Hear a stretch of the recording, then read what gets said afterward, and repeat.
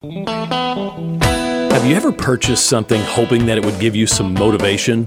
Like buying an expensive pair of running shoes so you'll start running, or some fancy workout equipment to motivate you to get in shape? I'm sure most of us have done this, only to discover it didn't last.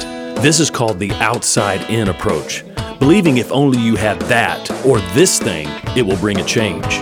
The same is true when it comes to faith. Most people believe if they could get in a better place, they would then get into the race.